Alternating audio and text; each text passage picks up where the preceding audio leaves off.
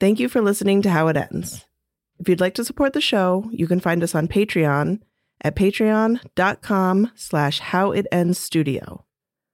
Our tiers start at $1, and all patrons receive early access, ad-free episodes, digital downloads, access to polls, and more. Physical rewards start at $6 and feature exclusive, patron-only merch and other perks. You can also visit us at howitendspodcast.com to shop in our merch store or to join our Discord server, where you can chat with us and other fans of the show. It's the only place you'll find exclusive whispers from Micah, Elia, Devin, and Amy. Please enjoy the show. I'm someone who loves trying out different makeup looks, but doesn't really wear much on a daily basis, so I like to focus on making sure I have high-quality staples. And whether you like a fresh face, full glam, or somewhere in between, you've probably seen Thrive Cosmetics Viral Tubing Mascara. I've certainly seen it everywhere. You know, the one in the turquoise tube?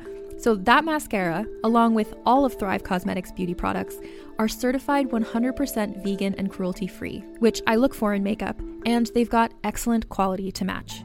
And something I didn't know from all the mascara videos I've seen is that for every product sold, Thrive Cosmetics donates either that same product, another product that is needed more, or a monetary donation. They've worked with over 500 nonprofits to help with a wide range of causes like supporting cancer survivors, people experiencing homelessness, education access, and so much more. Knowing that makes me feel even better about using their products. And I do enjoy using them. Like I said, I like having high quality staples, and so my favorites are products that are multi-purpose, like the Brilliant Eye Brightener. It comes in a bunch of colors, and I like using them as eyeliner, eyeshadow, and even highlighter. Thrive Cosmetics is luxury beauty that gives back. Right now, you can get an exclusive 20% off your first order at thrivecosmetics.com/thrive. That's Thrive Cosmetics, CAUSEMETICS.com/thrive for 20% off your first order. Welcome to the Found Audio Creator Series. We'll be featuring episodes on our feed from some of our fellow indie podcasters. If you like what you hear, please make sure to check out the show notes for more information on this podcast, its creator, and to find out where you can listen to more episodes. Dragon Shanty is a musical high-seas fantasy audio drama where you play the most important character. Cozy in as two retired bards regale you fireside with the story of how they came to be the Lighthouse Keepers. Zellara and Hanari reminisce about their lives in this podcast riddled with pirates, dragons, magic, and wordplay. They have plenty of sweets and songs, so settle in for this bedtime story epic. Dragon Shanty is intended for a mature audience, as it contains instances of dramatized violence and occasionally explores adult themes. For the best possible listening experience, check the episodic content warnings in the footnotes or on our website at dragonshanty.com. There you'll also find transcripts, contact information, and more. Welcome to the Lighthouse, sweet one. Please make yourself comfortable.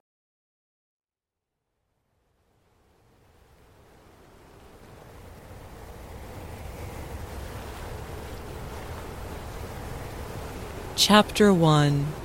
Testimony.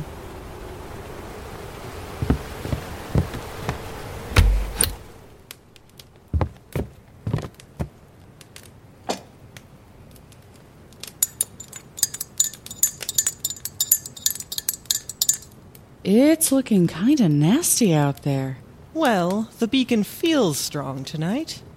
Probably because we had an extra pair of hands helping us today. Now, how is that? Not too tight anywhere, I hope? Oh, good. Here's your water. And a little something sweet. Auntie Zell, this close to bedtime. Oh, come on. Don't be such an old fuddy-duddy. Let's stay up for a while. Enjoy our guest while we can. And don't you worry your pretty little head. There's one here for you, too. Where are you pulling these from? Oh, well, I might have thrown a few into my Corsilla case when you weren't looking. But, oh, there's a little bit on the strings there. Yep, good as new. Now, how would you like to hear a bedtime story? I took the liberty of bringing a few classics up to choose from.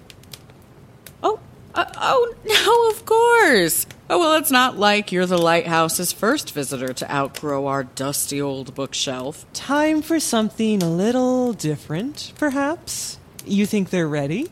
Well, what do you think, sweet one? Are you old enough to hear a new kind of bedtime story? It can get a little sad and scary at times, but... Well, then again, I see what you've been reading lately, and I doubt anything in here is going to shock you. Like many of our books, it was written by Auntie Zell. But this one is a true story. Well, I couldn't have done it myself without Aunt Hanari's flawless memory. That's true. What do you say? Well, then why don't we get started with a little song? You say fables have failed you, and stories are stale, and you can't ward off monsters wielding just fairy tales. You need stranger than fiction, you need testimony, so I'll tell you the tale of what happened to me.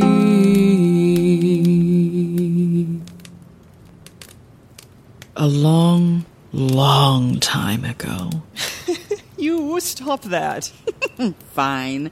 30 or so years ago, I was 23 years old and training up as a sailor. The distant lands and the sea bridging them felt destined to be in the story of my life, and I intended to receive its abundance by...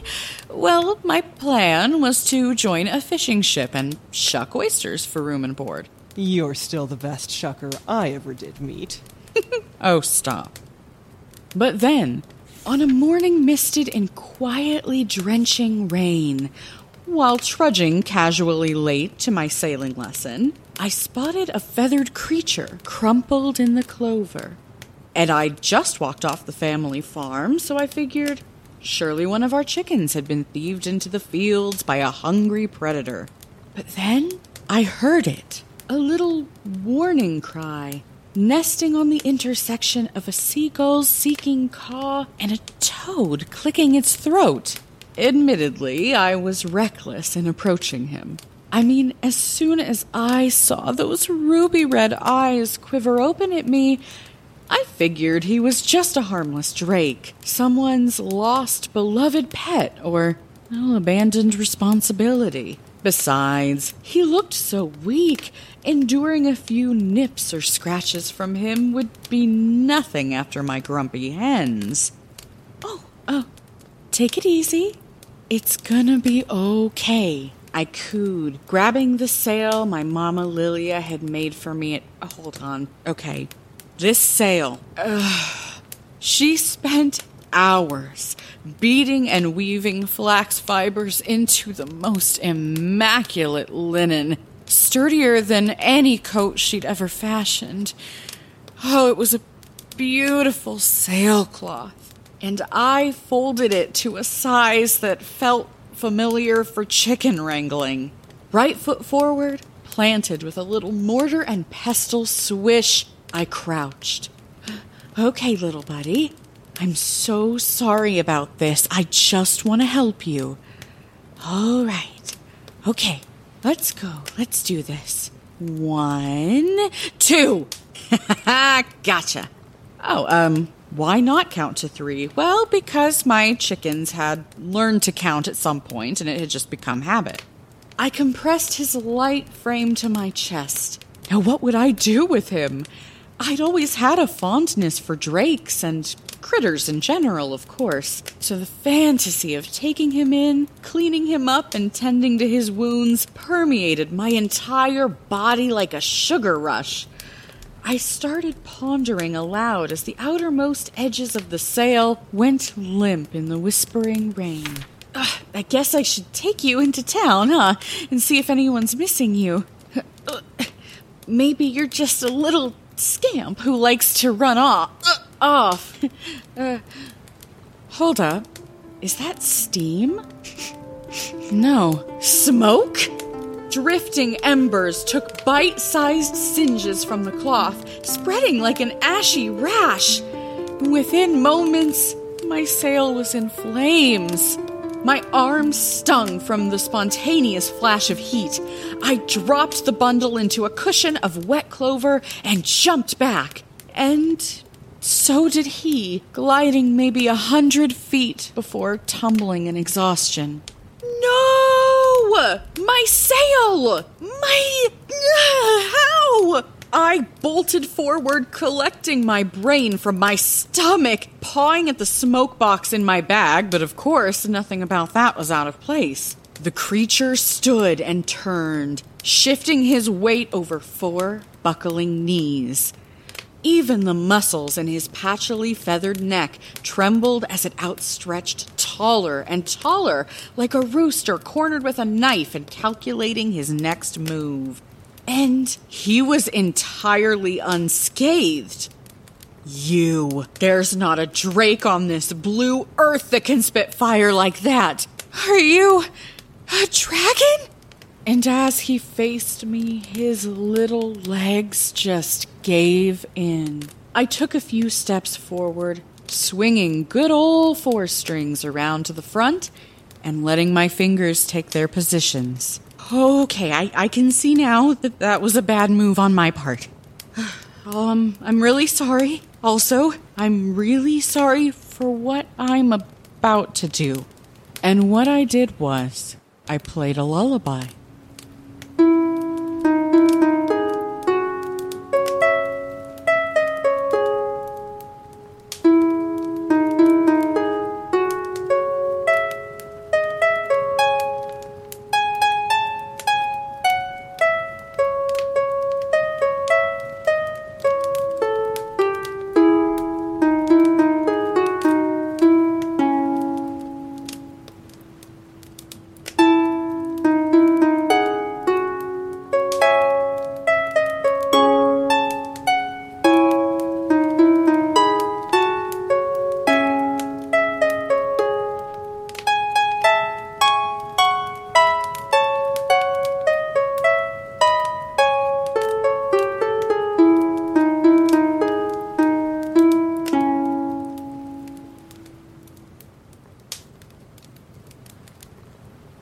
The creature is Oh, oops. Silly woman. Wakey, wakey. Are you... Oh, good. I'm so sorry, love. I would never do that without your permission. I didn't think I had enough magic left in me after today. Oh, now where were we? The creature's eyelids softened as he stumbled into a magically slumberous trance. After briefly grieving my sailcloth, I swaddled the dragon up with it and ran towards town. Well, even in my youth, I didn't exactly run, but nevertheless I made haste. And where would I take him? To my old pal, Dr. Edwick Penetaire. That's Antonari's brother. When I finally heard the hissing steam towers of Fatalwyn and entered the city gates, I allowed the relief to wash over me. Halt, Zalera. No! Damn guards! I mean, I couldn't tell you the name of the one who stomped me that day, but I was, well, let's just say I was well acquainted with the lot of them back then. I slowed, but didn't entirely halt. I really can't. I'm so sorry. It's a medical emergency. Zalera! I found a sick drake. Taking to Dr. Penetaire. I half lied. I'll be checking in with the doctor later. You best not be getting into trouble. He threatened after me, but, well, I didn't respond to that. How would I even begin? Finally, I reached a clay building taller than wide, lush hedges of fern under the windows. I impatiently danced with my legs bending in tandem, checking on the dragon every few seconds. A sign read, "The doctor is in an appointment." Come on, Edwick, I muttered, keeping an eye on the bard's clock tower.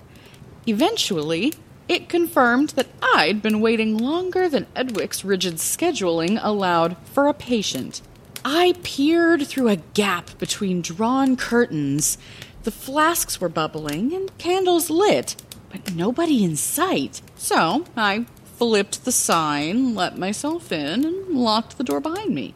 Oh, Aunt Hanari, would you be a dear and speak for your brother for me? Ooh, gladly. From upstairs, a voice well-practiced in hospitality rang out. The clinic is closed. Please leave your name and address in the book by the door if you need an appointment. Apologies. Thank you. It's me! Oh, well, in that case, I already know where you live. Apologies. Thank you. It's urgent and very medical. Just a moment. He relinquished, appearing at the top of the stairs a few minutes later, his amber hair and mustache dripping water onto old Freema, his drake of over a decade. She was weary those days, practically melted around his shoulders, but she still managed to slowly rear her head at the bundle in my arms. In an appointment, huh? I appointed myself a morning bath. He quipped, then leaned into his trademark sympathy. Oh, another chicken. Yeah, right? That's what I thought. I began. Then I told Edwick everything that happened in surely excruciating detail. Even then, she couldn't help it. All right. You'll get your turn soon enough. Edwick was understandably skeptical that I had found a true dragon, but old Freema, she knew. Moving more in that moment than I'd seen her attempt in years. The old drake rose up, clutched Edwick's shoulders with her long claws, and began to shriek at me. My magic had nothing on Freema's warning cries, and when I looked back down at the dragon, his eyelids were trembling open like seismic rifts. Edwick? Freema? No! What has gotten into you? He rushed with her to the other side of the lab.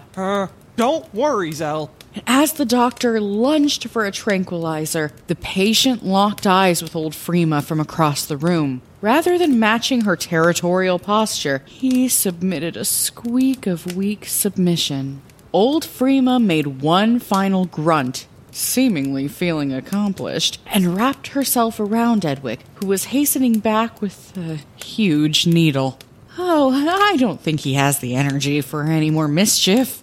I winced. Maybe we don't need that. Edwick shook his head and jabbed the needle sagely into the dragon's neck. He'll be much more comfortable while I examine him. Trust me. Besides, if an unmanaged fire were to break out in here, it would likely trigger an explosion and decimate 2 city blocks. So, anyway, you really just found him alone? He tried not to sound accusatory, I could tell, but it still seeped through the cracks of all the times I'd disappointed him. Yes, Edwick, I would never just take some bard's baby like that. This isn't a baby, Zell. If you're right, he's a dangerous predator who needs to be in the hands of someone trained to socialize and to care for him. Right, like Hanari. Certainly a bard. Of course, Hanari's hands are, quite full with Finnegan, but yes, we can both agree that he should be taken to the clock tower, right? Right. Oh, I'm glad to hear she writes to you. Edwick slid a wide metal tool into the tranquilized creature's throat. On the end protruding from his mouth was a scope through which Edwick would confirm what I knew to be true. Incredible! Tell me, what is it? What, can I see? I can't believe it. Does he have like one of those fire danglies? Edwick stepped aside, speechlessly gawking at me. And as I looked through the scope, I saw it. Red and partially opaque, undulating, veins glowing like magma just below the surface. I knew from the moment he set my sail on fire, but now I really knew. My serendipity was scientifically validated, and the slight chance that I was losing my grip on reality faded. It's humbling, really, how the smallest seed of doubt in yourself feels like 1,000,000 pounds when finally lifted. I'll just go grab my coat and a few supplies. We went into town. Now, my childhood reputation, coupled with my affinity for seafaring, spurred rumors that I was fated to fall into the sticky-fingered grunge of piracy. And the glares of the noble bards and their dragons about the clock tower campus were the worst of all. Not a fan of this place, I whispered through clenched teeth. Admittedly, I've grown used to, bored of it, really. Most days, I'm quite content to not have pursued bardship. Inside the clock tower, we wound through what felt like a dozen checkpoints and countless halls, and each time Edwick vouched for my companionship as we weaved further into the ascending labyrinth. We reached what Edwick referred to as Proscenium Hall, a dizzying tunnel of shifting white lights seamlessly lining the walls and ceiling. Edwick and old Freema seemed accustomed to traveling the bowels of this magical marquee, but it left me feeling nauseous and vulnerable. In retrospect, I had also just climbed a lot of stairs.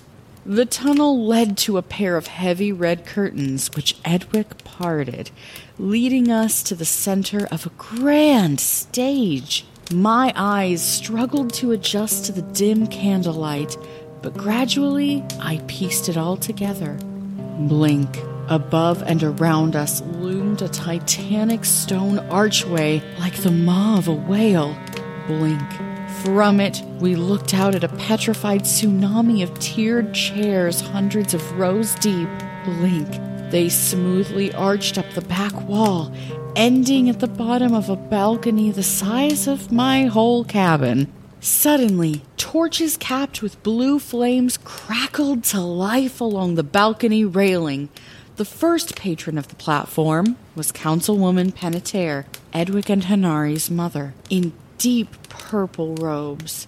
There was also a man with a bald head and colorfully spackled frock on the right, and between the two of them, a much older man with a long beard and red conical hat. Of course, back then their uniforms were flamboyant by design to uphold the public image that they were not the absolute bores they actually were.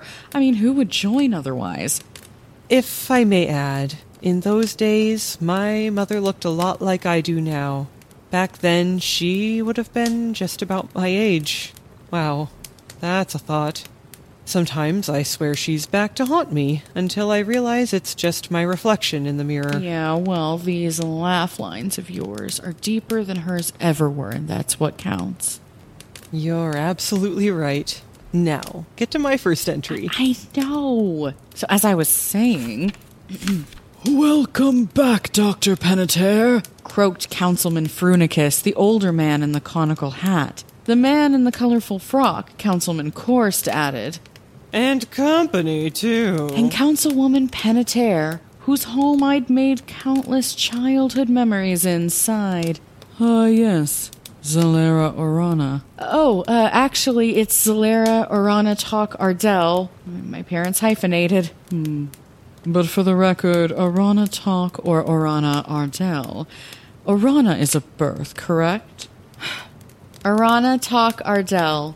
Birth mother, birth father, adoptive mother. You met all three of them once at dinner? I recall. She stated absently, her quill scratching away on unseen paper. Context for the council, Zalera used to be one of my daughter's little friends when they were children. Yeah. Sorry, did you put all three down? Let's not waste any more time on technicalities, Zalera. Tell us what you've got there and why you've brought a bundle of rags into my chamber. Mother, Zalera has done a great service for the council today. I can confidently say, after assessing it at my lab, that she has found, subdued, and relinquished into my care a dragon, still in infancy. Yep, I confirmed, letting the sail crumple to the floor. The council leaned over the banister in sync, weaved between the blue flames. With a swish of his hand, the older member summoned a sudden and blinding spotlight. We shielded our eyes, even old Freema, nuzzling her head into Edwic's neck. And for the next 1,000,000 years, it felt, Edwick and the council exchanged information about the severity of his claim and its implications. And then they went back and forth about how he could possibly be sure I was telling the truth about the fire breathing, as I stood, silently dazed, with a charred sail fraying over my feet and a few mild burns on my arms. Edwick even went into depth over the throat examination. Councilman Frunicus, the cone-hatted member, was still dubious because all mating pairs and their spawn were accounted for on Fatalwyn. Well, meanwhile, I was reclining into a daydream about this dragon in my arms, circling the mast of a ship. Maybe my ship. Yeah, my ship. Edwick nudged my arm with his elbow.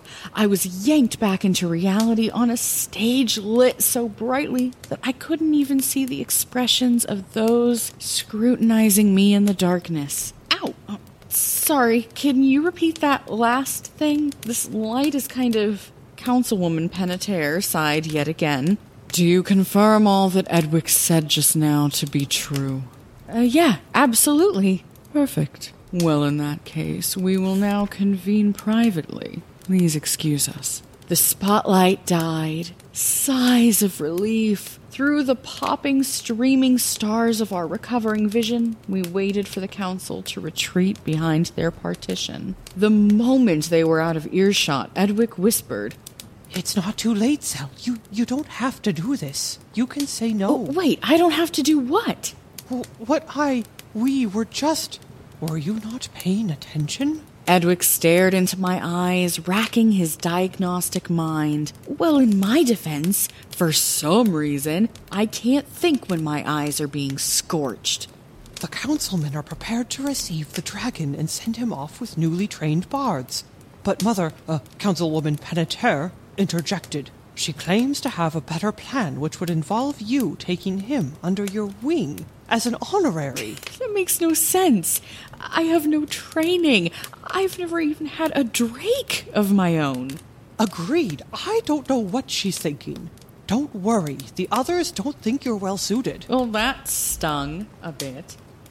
And yet, when the council returned, stoic and collected, Councilwoman Penetaire asked, "So, Zalera, what name will you give to him?" The floor seemed to tilt beneath me. Fantasizing is one thing, but suddenly the insecurities I felt about caring for another intelligent creature, being responsible for whether he grew up to be refined and helpful or ravenously selfish, it suddenly felt so real, so impossible. And yet, so many had done it before me, and surely not every bard was as good as I was with animals, so I could totally manage it, right? I took a deep breath and looked down at him, my smile trembling. Well, if I have to pick right now, I'd call him Gull. Councilwoman Penetaire rubbed her temples. Is it because he looks like a seagull, Zalera? Oh, well, I couldn't let her have that satisfaction, now could I?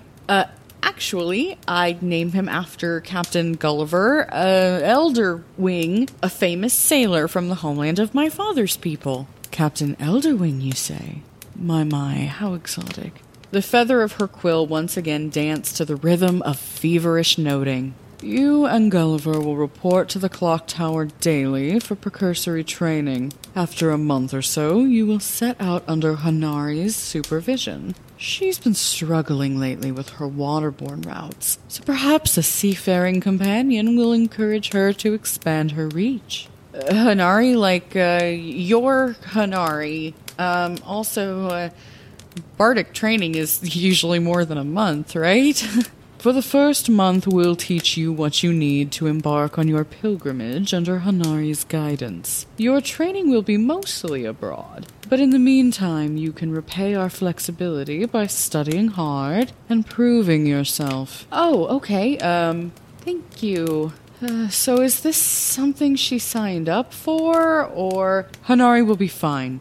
No need to worry about that. That's not what I'll send word to her promptly so she has time to prepare herself and return to Fadelwind to fetch you. Okay, yeah, but... Well, sadly, it looks like our time is running out, Zelera.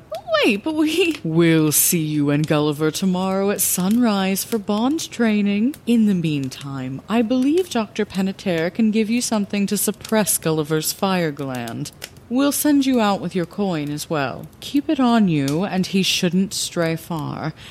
And Zelera, please bear in mind that the cost of replacing a golden coin is valued higher than your family's land thrice over. It certainly would put us all in a sticky situation if you were to misplace it. Understood. Edwick was sweet as he walked me and Gull back out of the city, but the situation had long left his hands. In apology, Edwick described their mother as a typhoon that sucks in confident people and spits them out bumbling fools, and this made me feel better. My bardic training over the next month was far from traditional. I got the impression that they were hell-bent on keeping me and Gull away from the rest of the student body. Instructors somehow seemed to recognize me before I'd ever even met them, and I didn't so much as even bump into Councilwoman Penetaire. I was then compacted into a desk too small for my bulging stomach, memorizing dragon anatomy and bardic rites with a sensation of drifting out to sea. So I conjured up fantasies and daydreams to keep me alert, but felt like I was flailing through every wave of trivial information. It wasn't that I didn't care about how best to nurture Gull, of course. I just couldn't swim like the rest of the students. My parents tried to be supportive, but I could tell that they were scared for me. We just love you and want you to be happy. You used to come home smiling, said Father. It's been a long time since you fell out with Hanari, hasn't it? Pressed Mama Lilia. But it was Mama Tabitha who, while holding me deeply one midnight as my candlelight streaked tears dripped onto an open textbook, imparted the smartest words I've ever heard to this day. I'll tell you what I told Lene when she finished her bardic training. Your most prized possession is your testimony. That's what being a bard is really all about when you strip away all the noise. Make time to be yourself, and be sure you're not just telling someone else's story, because yours is just as big and important and interesting and enlightening, and, well, at the end of this crazy life, it's all we've got. After a few weeks, I began field training with Gull, which was much more exciting. We practiced basic commands using a bardic council regimen of tasty treats and reminding Gull who it was that held the golden coin. No matter the dunes we climbed or pools we waded, if Gull began to stray too far for my comfort, I would pull the coin from my bag and call for him just as I'd been taught. One angling of its golden glint in the sun, and he would recall to my side, grateful for even the briefest glance before I stowed it again. Even still, it felt like something was missing in our relationship. So I asked Edwick for one last favor, for old time's sake. A letter on my behalf to the Bardic Council validating a fake illness that would keep me out of training just for a few days. Of course, the workload was unbearable when I returned, but I was so close to leaving Clover Isle for the first time in my life, I took the hit. Those precious few days were spent showing Gull the scenes of my earliest chapters.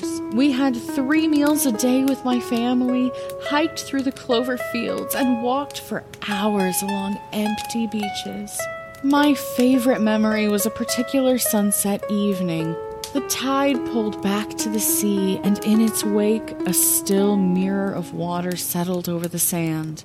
Wind caught trembling sea foam which coasted across the water in a mimicry of the clouds across the saturated sky. And when Gull was nervous of the billowing foam, I showed him how to squish and kick it, to laugh while testing the limits of new things when they cross your path. We returned to my cabin, a couple of absolute messes from all of our splashing, and snuggled up next to the stove. These are the moments I want in my testimony, I sighed, picking up my Corsilla, releasing everything inside of me in this moment of vulnerability. What came out was a song for Aunt Hanari, one I was due to write before my initiation as a bard, but we'll get to that soon enough. My final night on the farm came, and after a farewell dinner with my folks, I whispered to Gull, "There's one more thing I want to show you before we leave." We took a detour past the barn and into a pine grove, following the rocky incline to a seaside cliff. Crowning the scene was a crumbling old well which offered no water, but what it did offer was invaluable. A place to store my secrets.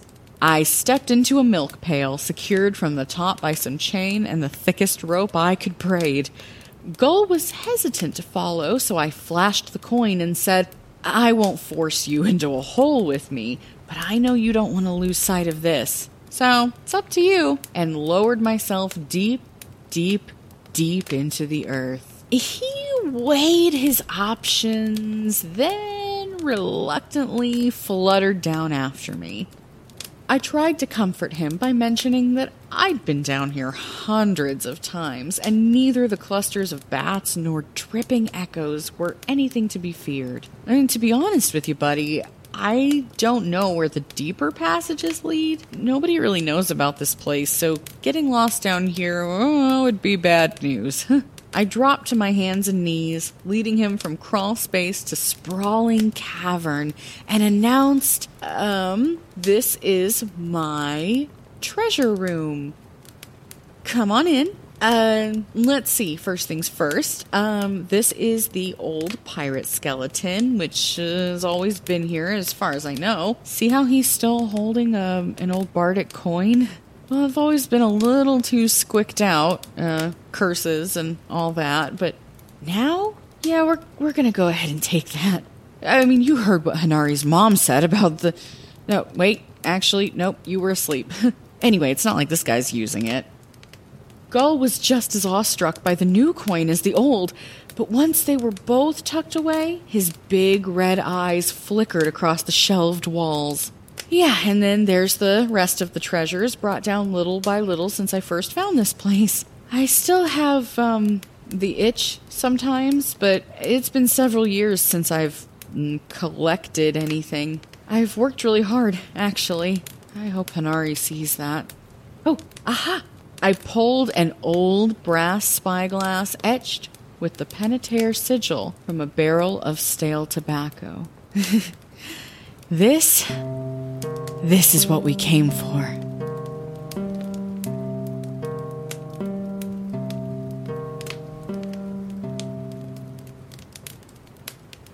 Oh, look, Zell. Oh no, how much did they miss? I think it just happened. Now don't you go waking them up again. Oh, no, of course not. I mean, this rest was their choice. Now, how about us? We did say we'd take them out early to find the good seashells. Oh, that's an excellent point. I guess let's put this fire out.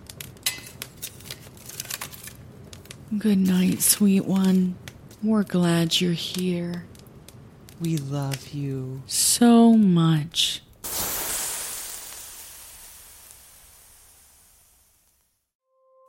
This episode was written with all original music by Noelle Rose, voice of Zalera. Edited and produced by Laura Harmon, voice of Hanari. With special thanks to the following collaborators for making the show possible. The production team at Pack Howell Media, whose information can be found in the footnotes or on our website.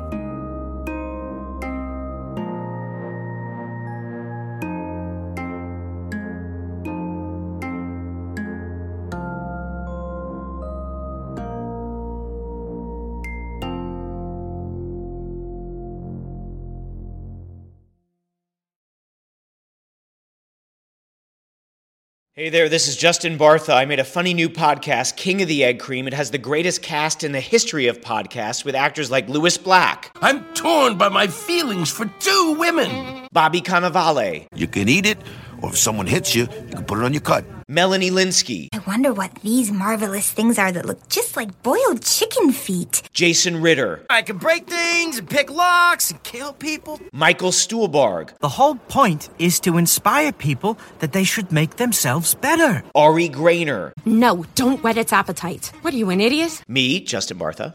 That's not just any egg cream, that's a Lemke's special. And all narrated by the hilarious Richard Kind. This is the story of Harry Dalowitz and how he rose from nothing to become New York's King of the Egg Cream.